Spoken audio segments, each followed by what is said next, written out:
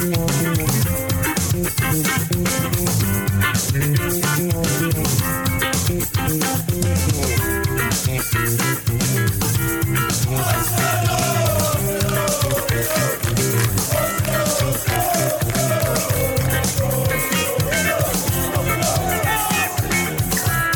now listening to the Arsenal Therapy Podcast. Hello and welcome back to the Arsenal Therapy Podcast.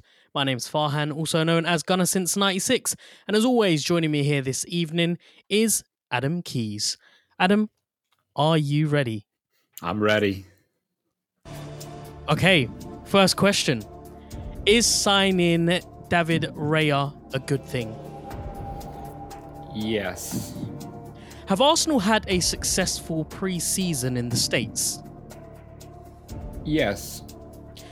And finally, will Rice play against Monaco? Yes. Okay, good stuff. That was pretty straightforward. All questions answered with a yes, which is what we like. You know, that's the whole Absolutely. point of a one-word answer. Adam, how are you doing? Yeah, I'm good. So strange day today with the David Raya news kind of came out of nowhere and has blown up Twitter as expected. Yeah, and also may I say you're sounding as crisp as ever. We've just Thank you. finally discovered the button to change the mic option. So we had a comment come from one of our listeners saying, "Great pod as usual, guys, but Adam's sound is a little bit quiet. Can we do something about that?" And we have. So Adam's bought this mic ages ago, and I think we've had it on a few times, haven't we? Where the mic's been set up properly, but up until now, I think we've just been using the default It's been dropping off. So so it is sounding really nice now. I do feel quite it's good to hear. Therapeutic right now, you know.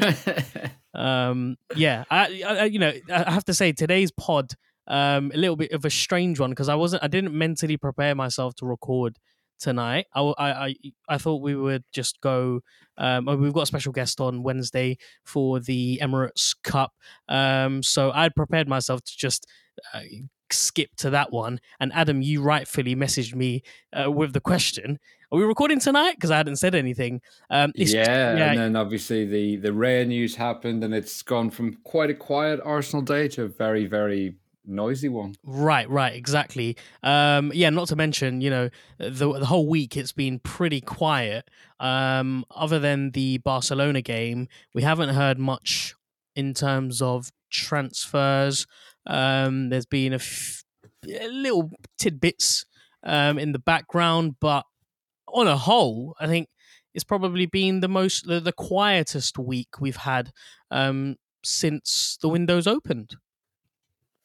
Yeah, pretty much, I would say. The last couple, I think, basically, we've got the three big signings done, and the focus is very much on the football and then getting some of the players out the door. So hopefully we start seeing a few exits because we do have a very bloated squad at this point as well. So I think the club will want to get a few players out the door, and we are starting to see the odd rumour here and there.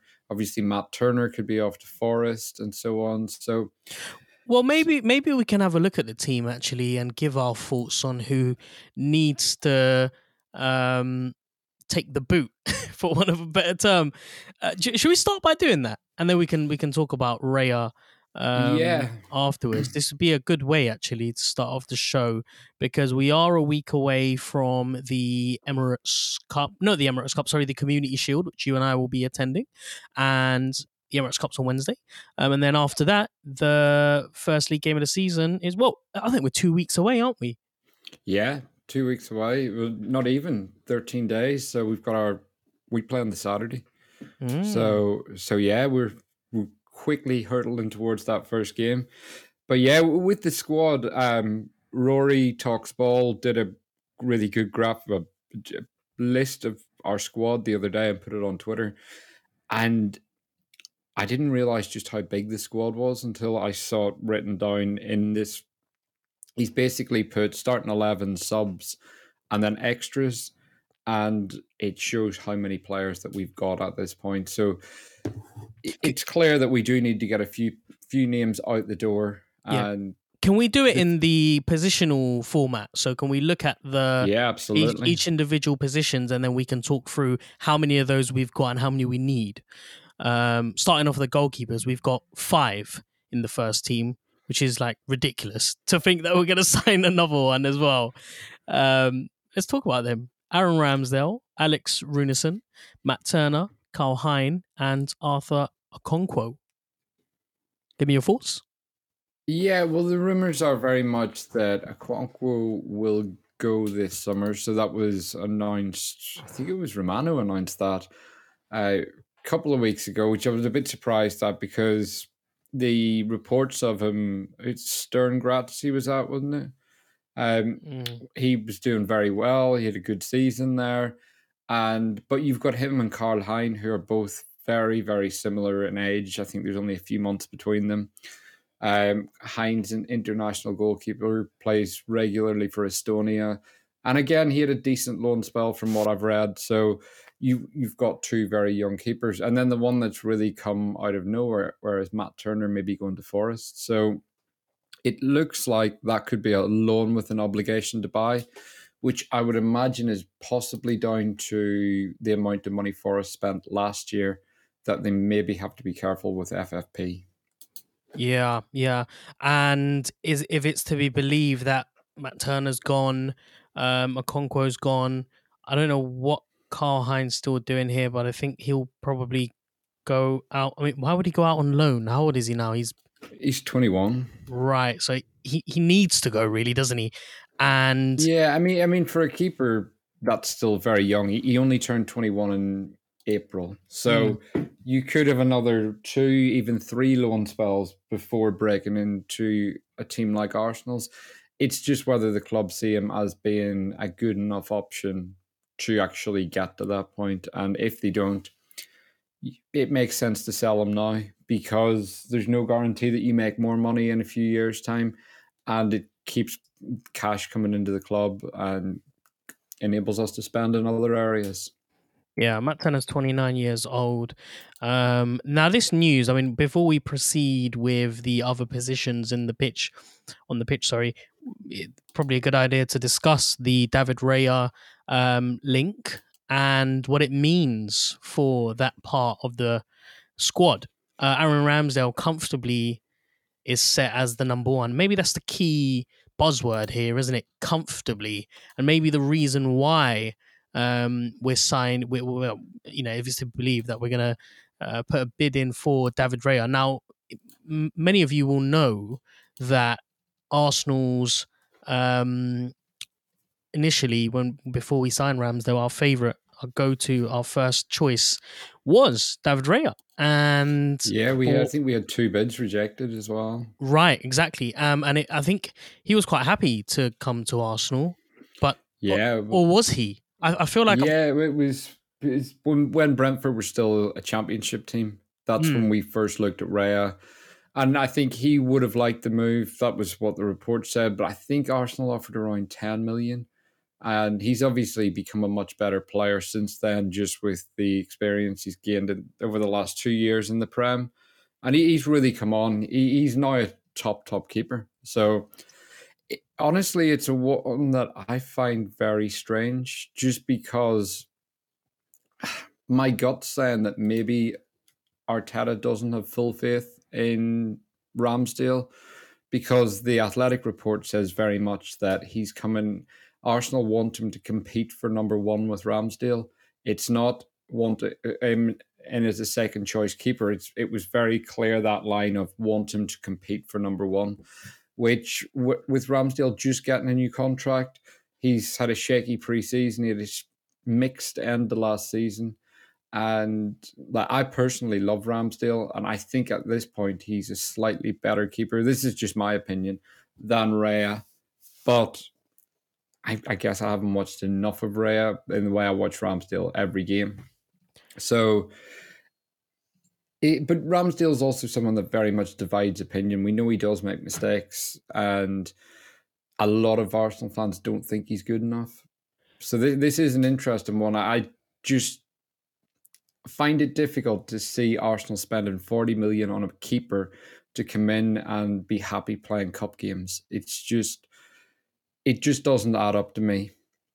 Yeah, it's a strange one. It is really weird because I was having a discussion on Twitter with a few Arsenal fans who are making the case that, well, this is a great bit of business because number one, it gives Ramsdale competition. Number two, some go as far as to believe that Raya's better than Ramsdale. I'm Yeah, very a lot of much, people say that. yeah, but I'm very much of the opinion that um, squad harmony, finding the right balance, finding the right chemistry levels, are far more important than having good players or really good players in all different departments, including the bench. The problem that I foresee potentially happening is having two really good goalkeepers who deserve to be playing first team football not being able to play first team football because one of them will inevitably win the battle Yeah. over the other, and I guess this is what we want. And I also I also believe that healthy competition is great, but what happens when that competition is won? What happens when the winner gets to play first team football and the loser sits on the bench? I'm just afraid of seeing a scenario where the latter, the player who unfortunately doesn't come out on top, is disgruntled, is rightly pissed off, upset that he's not getting enough game time. And we know Yeah. what can happen when you've got even one player who is annoyed, who's upset, who's not happy. We've done such a great job of making sure that everyone is kept satisfied and everyone is invested in this project. I just fear to see what it was like having the days of your Aubameyangs, your Lacazettes, Ozils, etc. I would hate to have those days return. Yeah, and I think with like goalkeepers, the big thing, obviously, you've already mentioned about some people saying that they think Raya is better than Ramsdale. I think the other way, but I also think there's not much in it, and obviously Raya's playing for Brentford, who play in a very different way to Arsenal. Very big gap in quality between the two sides. And so, how you play in goal for a top team versus how you're playing in a mid-table side like Brentford are different, and they're two keepers just on a very similar level. Raya's 27, Ramsdale's 25. So again, age-wise, you're talking about two keepers that could be playing for the next 10 years. So they're very close in age, and the other thing about a keeper is you don't change your keeper very often. That's a position that you want real stability. And same with your centre backs. Pep's really the only manager that changes that area much. But so it means if you've got two great strikers, you can change that position almost weekly. You can bring one on for 30 minutes at the end of a game and so on. As a keeper, when you're a backup keeper, you just don't get that. So ultimately, look, if we sign Raya and he happens to be better than Ramsdale, happy days. I'm all for that. And I think Arteta's shown how ruthless that he is, that he wants the players that he thinks will win us the league, Champions League, and so on. So he's like unbelievably ruthless, and I don't think he would have any loyalty to a particular player if he thought he could get someone better. And I think as fans, that's something that we probably need to start thinking more in that mindset. And I always get frustrated whenever you see on Twitter, it's shiny new toy syndrome. And because people become so attached to a certain player. And we've seen already the signings that we've made. I didn't think we needed Ramsdale when we bought him, but the level was very much increased because Ramsdale could play out from the back in the way Leno couldn't. And although I think there's things that Leno was better at than Ramsdale, but it changed our team for the better because Arteta was so ruthless with a keeper that was actually fairly solid for us. And that's something that we need to remember is he's not making these changes for the sake of it. There's clearly something very, very specific that he sees that it makes him want to upgrade each time. And as fans, we probably just need to be a little less protective of our favorite players. Well, what makes this even more strange is that both players have the same kind of profile. It's not as if we're signing, a superstar shot stopper or an incredible distributor. They both have the same kind of qualities. Both very decent at saving, shot stoppers, good reflexes. I would say Raya's probably slightly better with his Slightly, distribution. right? Slightly. Yeah, that's what I mean. We're talking about, as I said, and as you just said, there's fine margins between these two keepers. It's not like there's a significant difference. And there's also the 40 million fee that Brentford want. So it just seems like a very strange one to me, which is why I'm thinking, like, as I said, I love Ramsdale. I really rate him. I think he's come on leaps and bounds since he's been at the club. But this is just what my gut is saying about this move. In that you don't go and spend 40 million on another keeper if you've got full faith. I get the competition. I get pushing someone, and I do think Ramsdale is a bit too comfortable in that number one position. Yeah. But this is still 40 million, and it's at a time when there are areas of the squad where we still need a bit of depth, particularly for Saka. And so 40 million on a keeper, to me, suggests that it's a bit more than just a backup. Yeah, and look, I've got no issues with Ramsdale being, given a bit of competition because, as you mentioned, I think he's a bit too comfortable. We can see it in his game at the beginning when he first signed and he came in. You could see the intensity and the concentration levels. Right now, it just seems like he's made himself at home. Everything's quite, everything's really nice and comfortable for him. He signed a new deal as well. But yeah, the goalkeeping position for me has always been a stable position. It's always been a place of it sets the tone for the rest of the players on the pitch because number one, familiar face. Number two, you build that relationship with your back line, and having that relationship really helps to calm nerves, but also build that kind of reassurance between yourselves. So that, and I think that's one of the big reasons why we were able to play so well out from the back because you know who's there. You know you know how Ramsdale is going to be able to feed the ball to you, or during pressurized moments, he's able to very calmly compose himself to ease that situation. But if you have a situation now where you've got two goalkeepers who are constantly being chopped and changed, in my head as a fan, I'm looking at the pitch and I'm thinking maybe a bit of chaos, maybe a little bit of confusion between the players. We could start to see that, but ultimately, I feel like Arteta does know what he's doing. And if he decides that he wants to sign Raya, then who are we to kind of second guess that decision? Yeah, I mean, not many of his signings have been poor to date. So yeah, I think we have to trust him. And as you mentioned very early on, this is a player that Arteta wanted before, and he's had his eye on him for a couple of years. He's someone that we have bid for in the past. And the other thing to remember is Inaki Kana, the Arsenal goalkeeping coach, worked for Brentford. Mm-hmm. He coached David Raya. So it's not just that we're getting a player whose qualities Arteta knows and likes.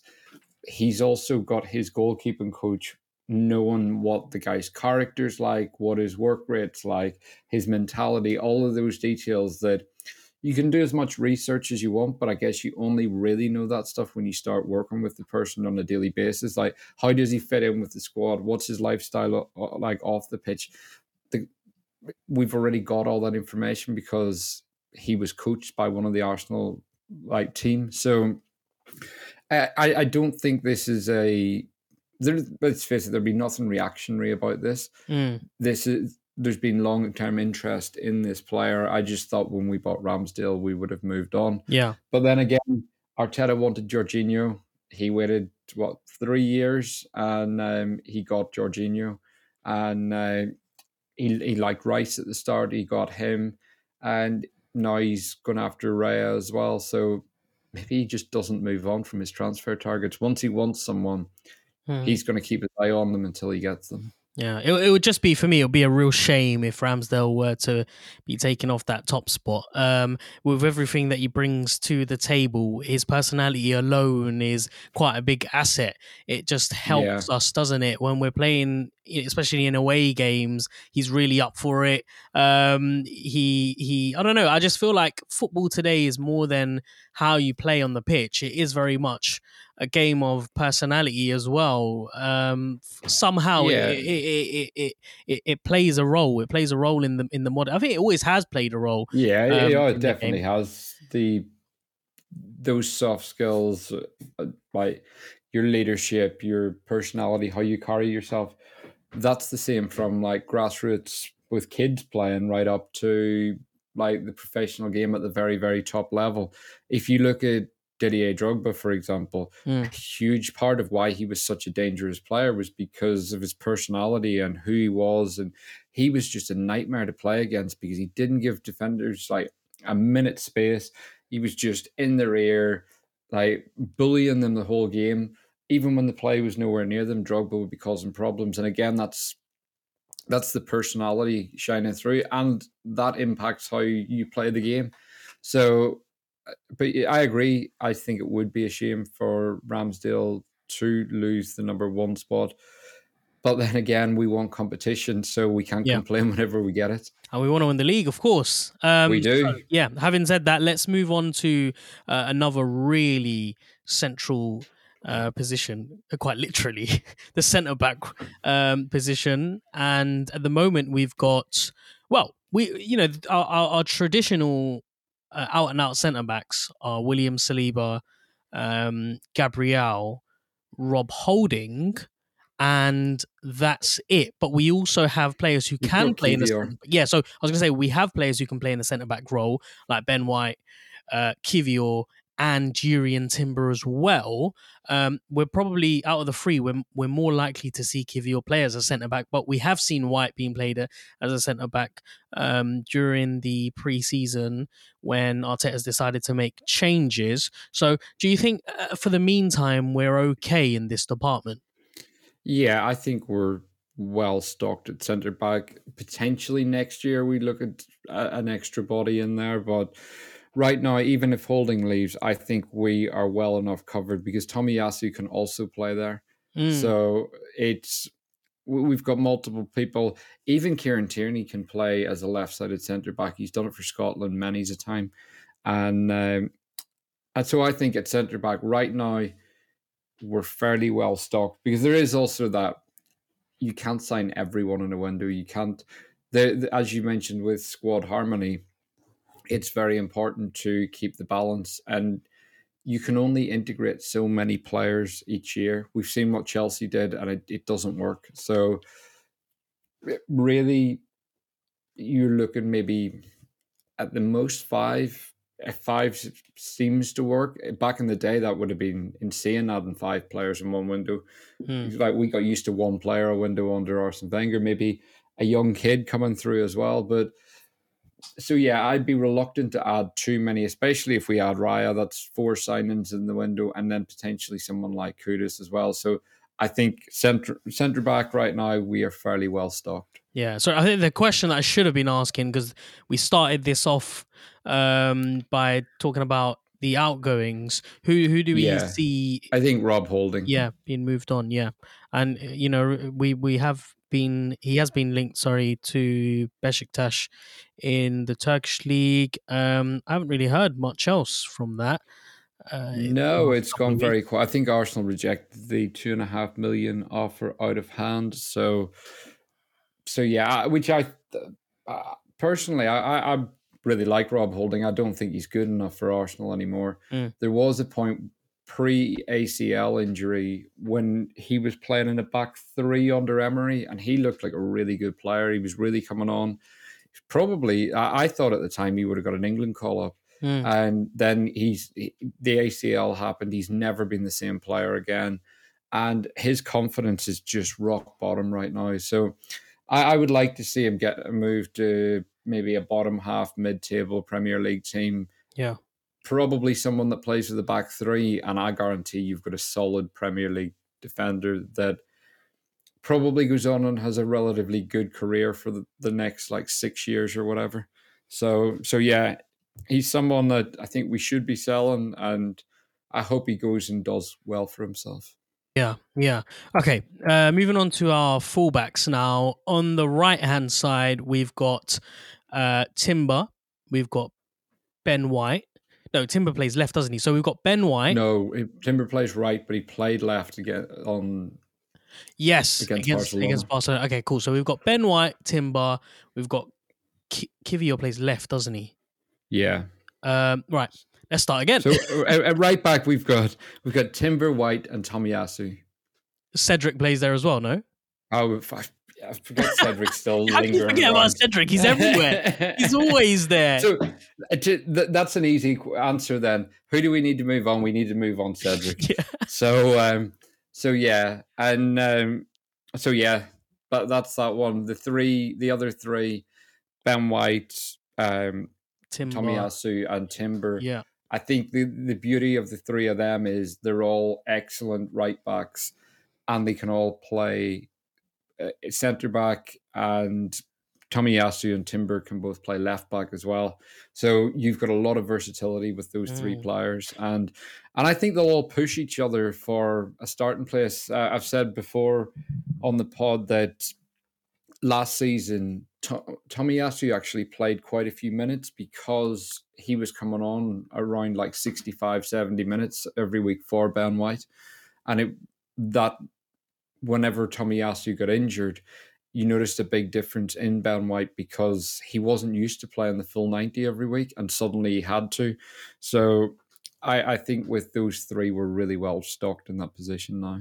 Yeah, and I really like how they come with their each individual profiles as well. It's not as if they're very similar in the way they play. Ben White overlap. Yeah. Tomiyasu's a little bit more physical and heavy, but he knows how to play as an offensive player as well.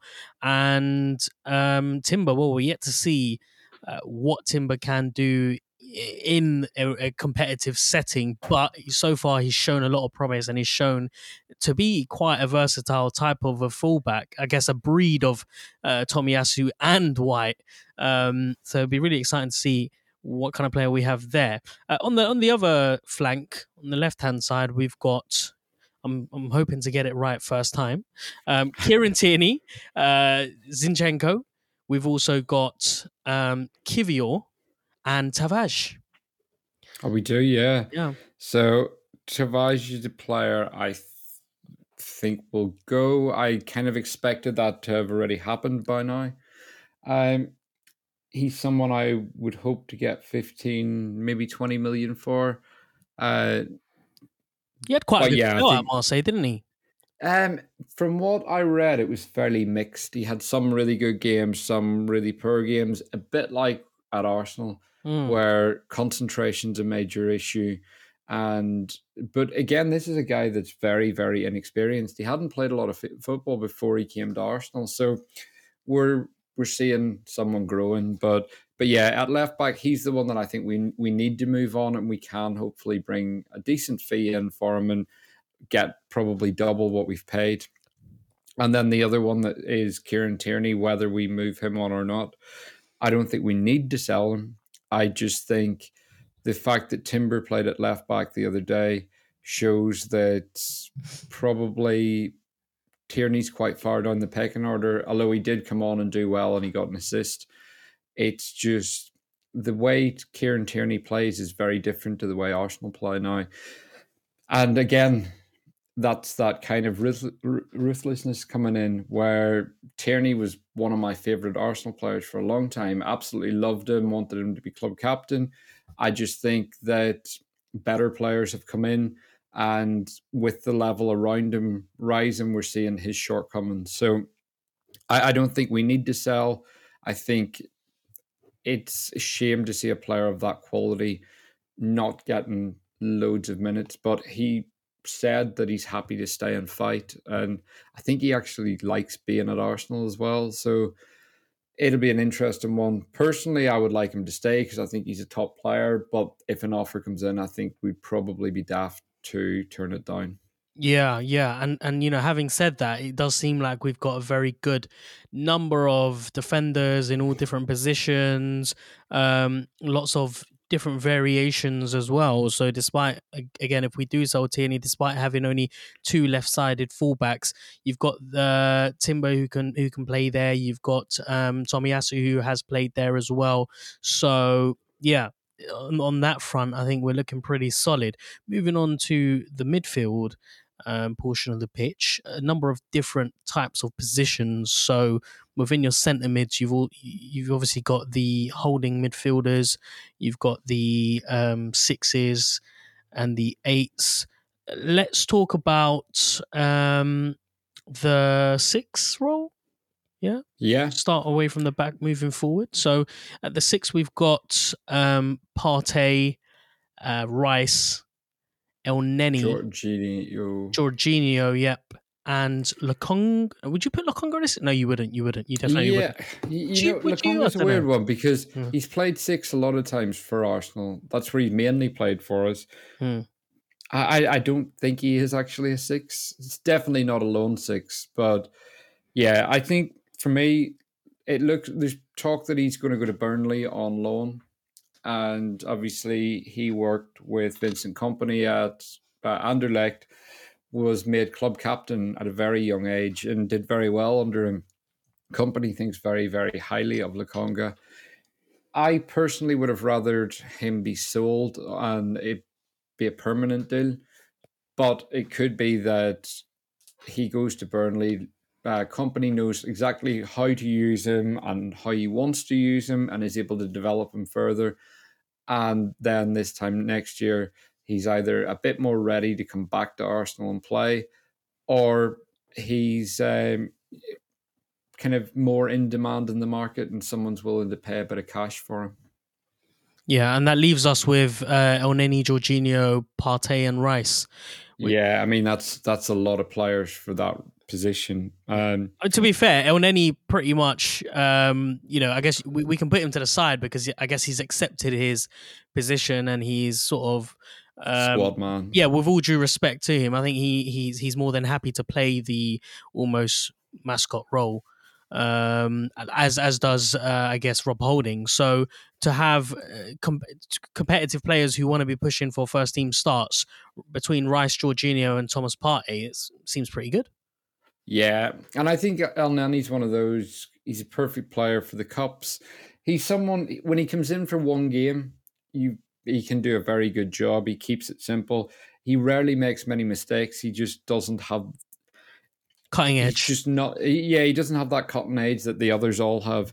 And I think again, the good thing about Declan Rice is we could see him in an 8 role, so we could see a kind of more of a double pivot there, but. And with Partey and Jorginho, I think we're very well stocked at 6, especially now Partey's staying. Yes. Thankfully and hopefully, I don't want any last minute surprises come the end of the window. Move on to the 8 now. We've got. I'm going to put him in here, despite having reservations. I think Smith Rowe will experience playing in the 8 this season, so we'll do Smith Rowe, Fabio Vieira, Odegaard, and Havertz. So that is 4. Yeah, and it's worth noting, I wouldn't pin him to this, but Trossard has been playing there in pre-season. Yes. And more of a 10/8. Yeah, so it's more of an advanced. Yeah, it would be more of a 10 that Trossard's playing. But yeah, I don't think we need to move on any of them. I'm very happy that Smith Rowe's staying and he looks really fit and lean and he looks in the best shape he's looked in for years. Mm-hmm. And he looks like he's lost quite a bit of weight and he just looks ready to play. He's someone that we don't have another profile like Smith Rowe, and there's very few in world football that play like him, move like him. And they're just really difficult to defend against. He's a player that kind of, when he receives the ball, he's got this like burst of energy straight away. And he can be on the halfway line and you still feel like something's going to happen. So I could really see him doing well as an 8, and he's got all the skills to do it. It's just getting the minutes now for him. And Havertz obviously has been playing there in pre-season. He looked pretty good against Barca. Yeah, I was just going to say, should we have a quick chat about him against Barcelona, because he played 45 minutes, and he looked like he was a lot more comfortable there, and it seems like he's growing in that position, doesn't he? Yeah, he does. He against United, I was looking at it thinking, you've got a lot to learn if you're going to play as an 8. And I've been quite open when we've been talking that I don't see Havertz as an 8. Yeah. But the Barca game the other night, I was starting to see positionally him just looking much more disciplined. He's got a lot of hunger. He presses a lot. And all his numbers for Chelsea back that up. I think he's got this languid body language that makes him look lazy at times, when actually he covers a lot of ground. He has a lot of sprints, a lot of presses. And if Arteta was asked about Havertz versus Xhaka, and he said that, what do you mean by physicality? I look at winning duels, runs, all this. And it was very interesting that it was quite clear it was, I guess, aggression rather than what Arteta classed as physicality. In the way the reporter was asking the question. But I was impressed with him against Barca. I thought he looked very good. He obviously got another preseason goal, but the big thing for me was his work off the ball that I was impressed with, because that's where my doubts have been. And he's only going to get better the more minutes he plays in that role. I love that word that you used to describe him, languid. Because as I was watching him against Barcelona, I was thinking to myself, and I've got this habit of making notes anytime I watch games. Even if I'm rewatching games, it just helps me to process things. I was trying really hard to pick out a word to describe, a particular part of the game that I was watching, and it would have been that, languid. Just really like, he looks really heavy-footed and he looks really kind of disinterested, but he's got this really amazing way of bursting into life, but also being able to create really nice moments, sparks from that kind of body language, despite not showing the most intensity or the most enthusiasm. Those flicks, those little one touches, that ball to put in Gabriel Jesus, I think, which led us pass. Amazing, right? And it came from absolutely nothing. He kind of just stood still and just poked the ball down the flank. Should have led to a goal, but the moments like that, I guess, where Arsenal need a player like that. I think we've been labelled as the side that plays at 100 miles an hour, and Xavi was a bit pissed off. He seemed a bit pissed off when he mentioned that we were playing the game as if it was it wasn't a friendly match, as if it was a proper competitive game. So, but they did start with the full intensity right from the very start, and I think we responded to that. And I was glad to see us respond, because we let United kick us to bits, and I think a lot of people were worried that Arsenal are going to be a side that sides are going to start kicking again. We'll get this reputation.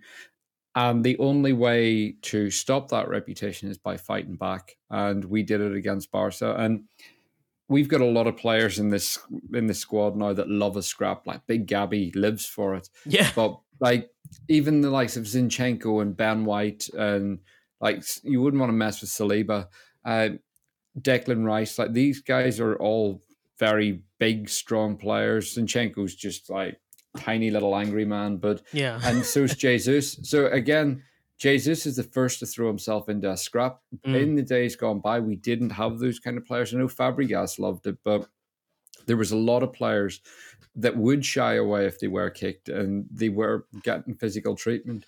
Whereas I think a lot of our players now actually embrace it. Like even Saka gets kicked to bits, but it doesn't faze him.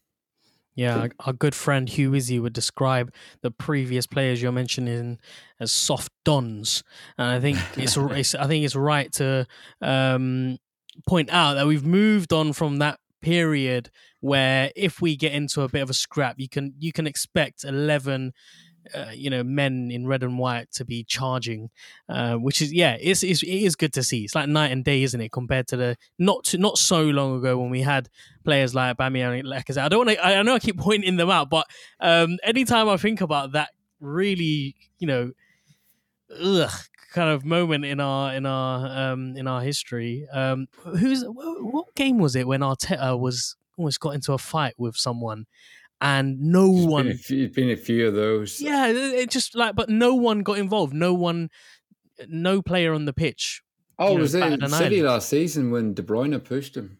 Yeah, was it last? No, it wasn't last season. Yeah, that was in the game at the Etihad.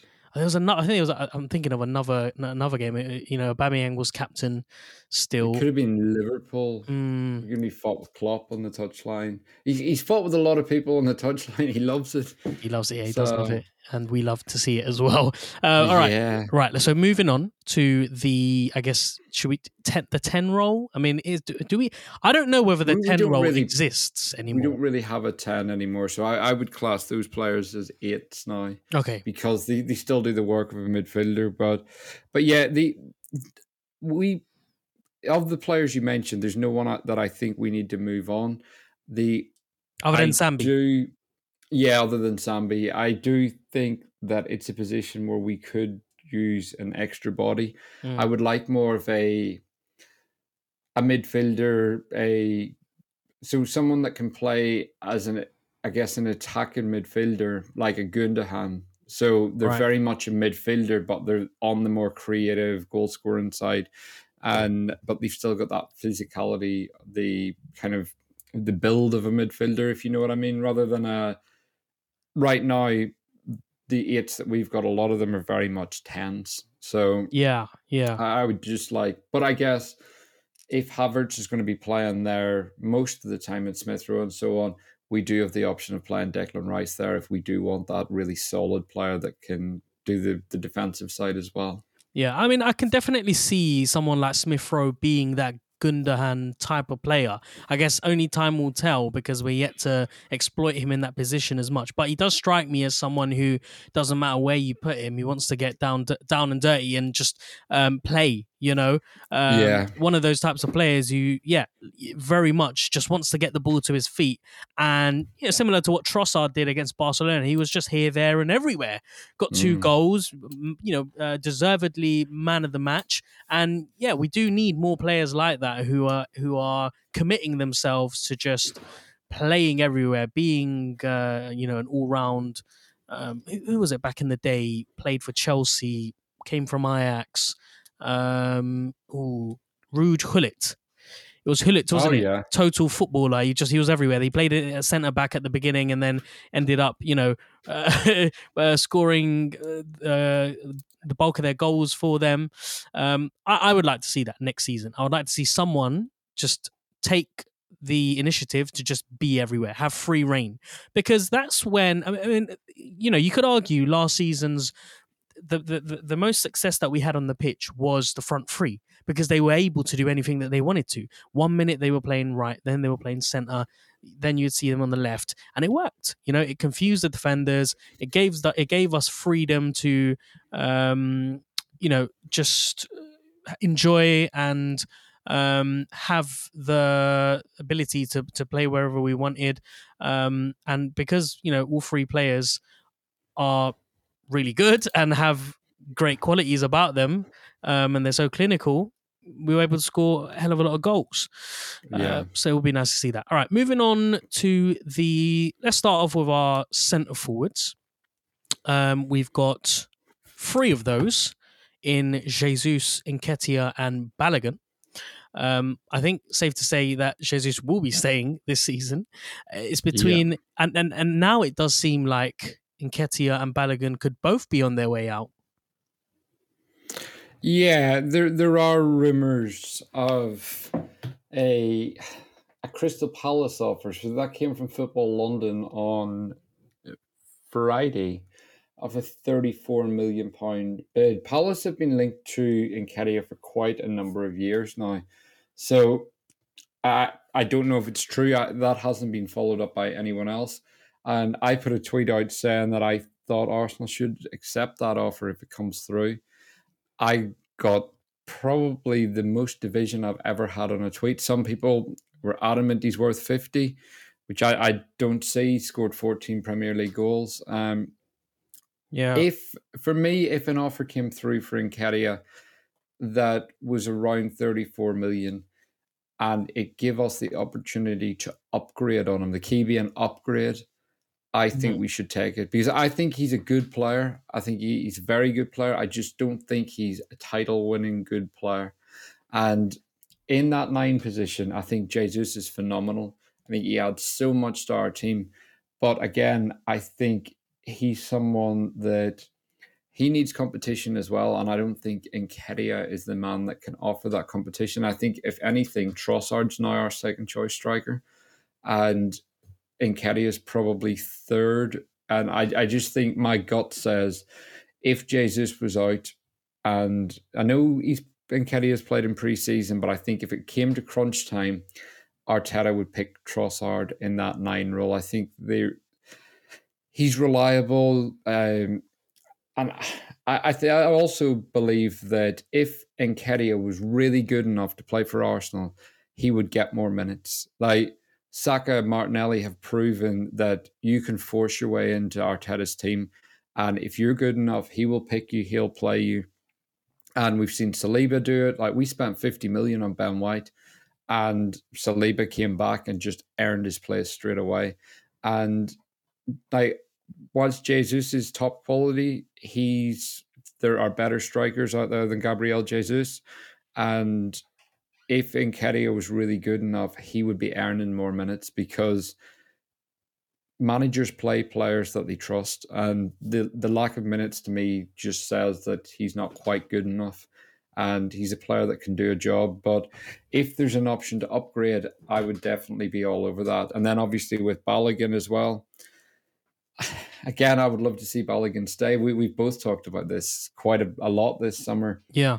But say you were able to get 34, 35 million for Nketiah and 45 for Balogun, that's pulling in 80 million that you could potentially go and reinvest in a striker that would really add something different to what Jesus does, and really push him and get the minutes and give Arteta the option to rotate a bit more.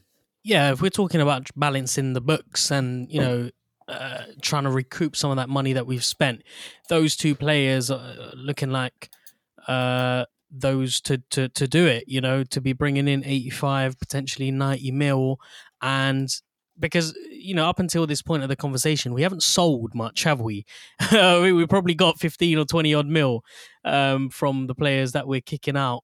So, which includes, you wouldn't put Turner in there if it's a loan to buy. Maybe Rob Holding, Cedric, maybe Tavares, and that's it. You're looking at 15, 20 mil, and then with Nketiah and Balogun hoping to take us over the 100 mil line. There are a few others as well. Down the right hand side at the moment, it's just Bukayo Saka and potentially Reece Nelson as well. Although I do love seeing Nelson playing down the left hand side, but how many players are you going to have on that side? So Saka and Nelson at the moment. Yeah, and Nelson has mainly been used on the left, which is also the worry that I've got. And this is why someone like Kudus really ticks a lot of boxes, because he can play on the right wing, he can play up front, and he can play in midfield. So there's potential of him playing as an 8. But you've got someone that can cover 3 roles, and he scores a lot of goals, he gets a lot of assists. So he definitely seems like someone that could do that job for us. And with the versatility aspect, I always say to people, just because a player can play 3 positions, they can only play 1 position at once. But the key to versatility is having a fully stocked squad. So now that we've got the players in pretty much every position, if you added someone like Kudus that can play 3 positions, the real value is they can come in up front, they can come in on the right wing, which means they're always getting minutes. So it's not like someone who can only play on the right wing and your competition's Bukayo Saka and you're going to get 10 minutes at the most at the end of a game.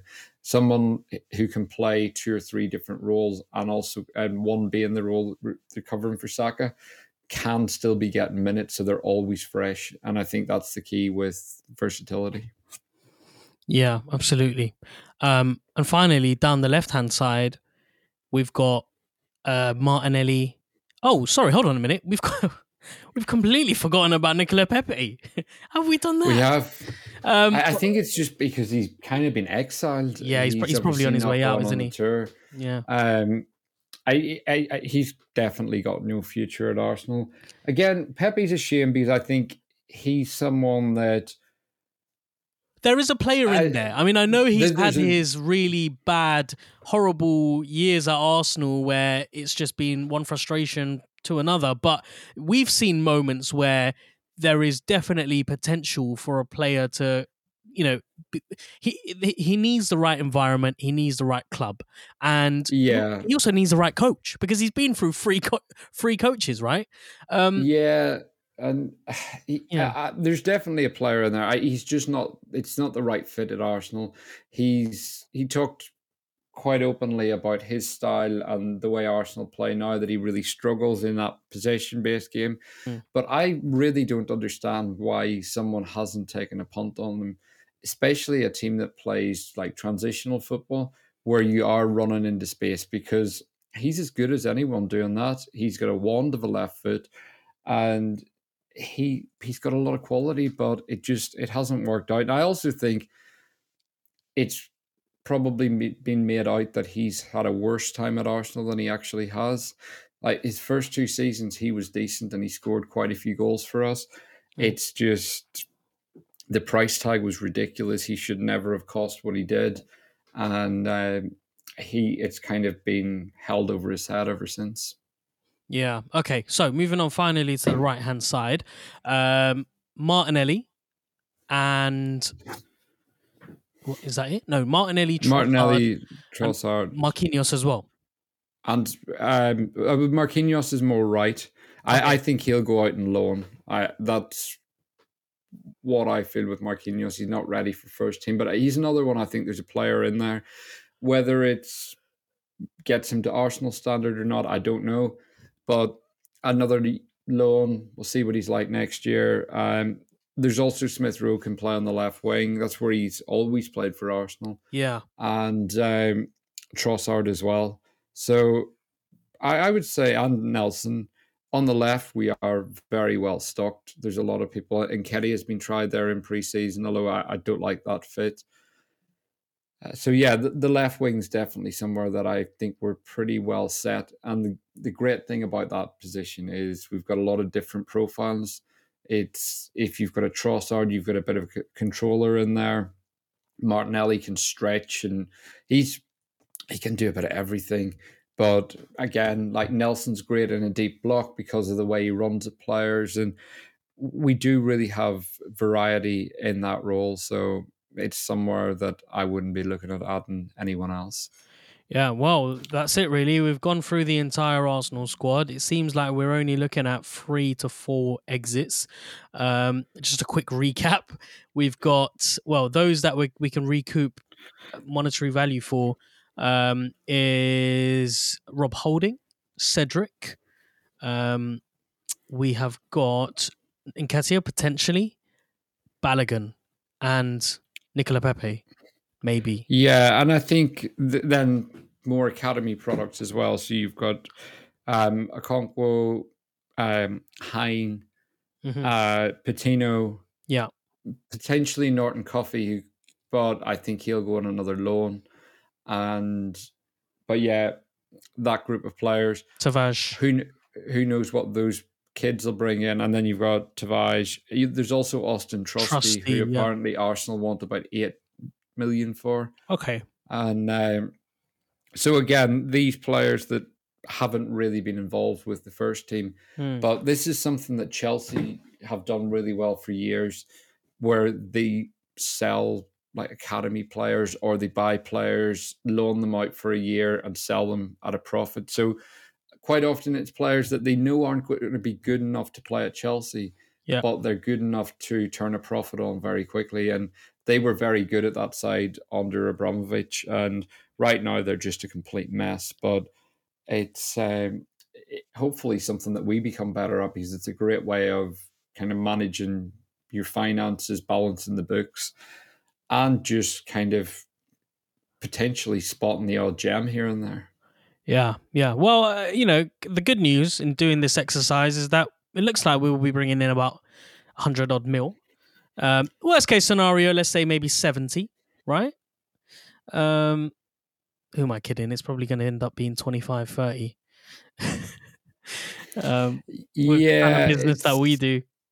Yeah, I wonder what we'll get from Matt Turner as well. Obviously, if it's a loan with an obligation, we'll see. I've seen some people suggest 20 million, which seems quite high. Yeah. But let's wait and see. But the good thing is there's a market for quite a few players. The ones that we're struggling to get rid of are kind of pre-Edu and Arteta, and then Cedric's the only one that they've brought in. But that was a free transfer, and it's another one. I don't think Cedric's been the worst signing for us. He was a free transfer that we got in at a very strange time, and he's done the job for the most part. I don't think it was ever intended that he would play the number of games that he actually did, but he's not good enough for Arsenal, and it's just one I think will probably terminate his contract. Yeah. Okay. Just a few other talking points before we end the show. This was supposed to be a 50-minute show. We're approaching the hour mark, but I feel like it's been a really nice moment that we've been able to share, to just stop, pause for a moment and see what's happened, and then we can press the resume button on Wednesday when we're back at the Emirates. And we will be going back to the Emirates with a lovely surprise waiting for us there, which is the official statue of Monsieur Arsene Wenger. What did you make of it when you first saw it? Yeah, I think it looks good. I think it's great that we've chosen kind of that image. It's his, I guess, crowning moment at Arsenal, the thing that still no one has ever done. So yeah, it looks really good. Glad to have it up there, and hopefully he does become more involved in the club again, because Arteta very much seems to want him to. I think he brings something whenever he comes, and I think enough time's passed now that Arsenal are in a much better place. Fans are in a different place, and it would be good to just have him around the club a bit more. Yeah, and I was going to ask you that actually. Is it time to bring him home? Is this the perfect time period? Is this the season where we bring him in for some sort of a role? And if so, what role would you give him? Would it be like an advisory role for Arteta, or would it be more of a what's the word I'm thinking of? Like a director type role, a spot at the table. Yeah, I don't know if I would give him a role at the club.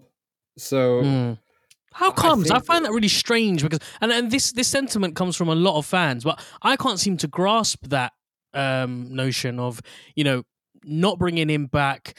I mean, at the beginning it made sense because it was all still very fresh, and we would be risking bringing back the feelings and all of that negative energy, but we've since passed that stage and we've built something really good. Is he just not right anymore to be, or is it the fact that his presence is so big that you don't risk undermining what Arteta's done? I think it's. I don't think it would. I don't think anything would undermine Arteta. I think the man's got balls of steel, and I don't think Arsene Wenger having a role at the club would undermine Arteta in any way. It's just I'm not a big fan of managers coming back to a club and being given a role like that. He was at Arsenal for a long, long time, and we had some really great years under him. And it ended on a very negative, toxic way that I think like he should have gone a few years before he actually did. But that aside, I just think the game has really moved on, and that was one of the issues where like he was very open about the fact he didn't want a director of football. He didn't want even when Sven Mislintat came in, he wasn't best pleased with that. That was so. I would find it ironic if he was brought back to do the kind of role he was always against. So I think he probably speaks to Arteta quite regularly. Like you have to remember, Arteta played for him for 5 years, and in his Arteta's last year at the club, he didn't play much football. He was very much there to be a squad man, and it was because Arteta loved or Wenger loved his character. So I would say they do probably talk a lot, and he probably does advise him. I think I would just like to have him around the club a bit more and in attendance and so on. But I think the decision will ultimately be down to him. I think the door's very much been opened for him, and he's been welcomed back. It's now just a case of him choosing to actually come back. But yeah, I wouldn't be keen on an actual role. I think at United, Fergie's presence. Yeah, I was just going to say that. I don't think it's done United any good. And I think under certain managers, especially Ole Gunnar Solskjaer, when Ferguson basically stepped in and got them to sign Ronaldo, I don't think Ole had any intention on bringing him back. And whilst I don't think Arsene Wenger would do that, I think Arsene's a very different character. But yeah, I'm not quite sure what value he would bring other than maybe that's harsh. Well, I think it's more a case of football heritage, isn't it? It's more a case of the grandeur, Arsenal's profile and brand further strengthening that. And some are going to listen to this and think, well, who the hell cares? What does it matter if Arsenal's brand is strong or weak? What should matter is the football and the pitch. But it all makes an impact. It all it makes a difference, and it has an impact on the pitch. If the boys will know better than anyone else that Colney, the environment that's created there, the feelings that you get when you walk through those doors and when you have a good training session with someone like Arsene Wenger being in and around that environment, you're looking at the young players like Bukayo Saka, Martinelli, those that have come through the academy and that have witnessed greatness with Arsene at the helm, and then to see him kind of being present as well. Surely it further strengthens them as individuals as well, building their character to another level and also giving them that extra bit of confidence. Yeah. No, I agree with you. It's a strange one because I guess it also depends on what kind of role Arsene wants. The guy is 73 years old now, and does he want something where he's around a club a lot? Does he want I don't know the extent of his role at FIFA, what is actually done there. And then there's also the financial side to think of. He's going to be making an absolute killing at FIFA. He was always very handsomely paid by Arsenal when he was there. So it's like, what do you want him to do? That means obviously giving up the role at FIFA. And so, yeah, I guess it's almost like an ambassador type thing. Yeah. But it's whether he wants to do that or not. So yeah, I guess it's very much a let's see what happens kind of situation. Yeah, let's get him back in the stands first, and then we can have a chat. Yeah. That's the kind of position that we need to take at this moment in time. All right, and finally, before we end the show, just a quick look at Wednesday and the game against Monaco. Very much a tradition now Arsenal have made, the Emirates Cup. Usually it's played on the weekend, but we do have a matter of the Community Shield. So it's been moved to the Wednesday evening. And we do know at the moment Rice, Zinchenko and Balogun are out. Do you expect to see any of them back? Yeah, the report said that Rice was precautionary for Barcelona. It was a calf injury, and he was expected to be back for Monaco. So I do expect him to be back. I think Balogun's got a calf injury as well, and that was why he was training alone last week when we thought he was being kicked out. And but yeah, I'm not sure what is the updates are with him. There hasn't been much there, but on Declan Rice, the news is very much that he's expected to play. So Yeah. it was very much a light injury. So hopefully he's back. And it's Declan Rice. He's a bit like Xhaka. He just doesn't get injured very often. So I think any kind of muscle tightness, and with preseason as well, you can build up a lot of lactic acid, whatever it is, especially in your calves, and with the intensity of training. So that it could very much just be a precaution. And we've paid 105 million for him. They're not going to be risking him if they don't need to. So yeah. And then obviously Zinchenko's out as well, and I think he's still going to be out for a bit longer. Okay, good stuff. Right, I think it's that time of the show again where unfortunately we must say goodbye. I want to say a massive thank you to everyone who's listened up until this point. Thank you very, very much. If you did enjoy this episode, please do give us a 5-star review on Apple Podcasts and Spotify. Let us know what you thought of the show by reaching out to us on Twitter. You can find us over there at Arsenal Therapy. You can also find Adam over there at AdamKeys_. And you can find myself over there at Gunner Since 96. As always, we will be back next week to give you your usual weekly dose of Arsenal therapy. Well, not particularly next week, a lot earlier than that, in a good few days' time after the Emirates Cup has commenced. But if you can't wait until then, head over to the Arsenal Therapy YouTube channel for the 15-minute show, where we'll be taking you through all the latest bits of Arsenal updates. That's every Tuesdays and Thursdays. I do say 8:30 a.m., but I think at this point, we're still trying to figure it out. In the AM would be the safest way to put it. And yes, you guessed it. The show is indeed 15 minutes long / 20, 21, 22 minutes. It can go over by a little bit. But yeah, until then, take care of yourselves.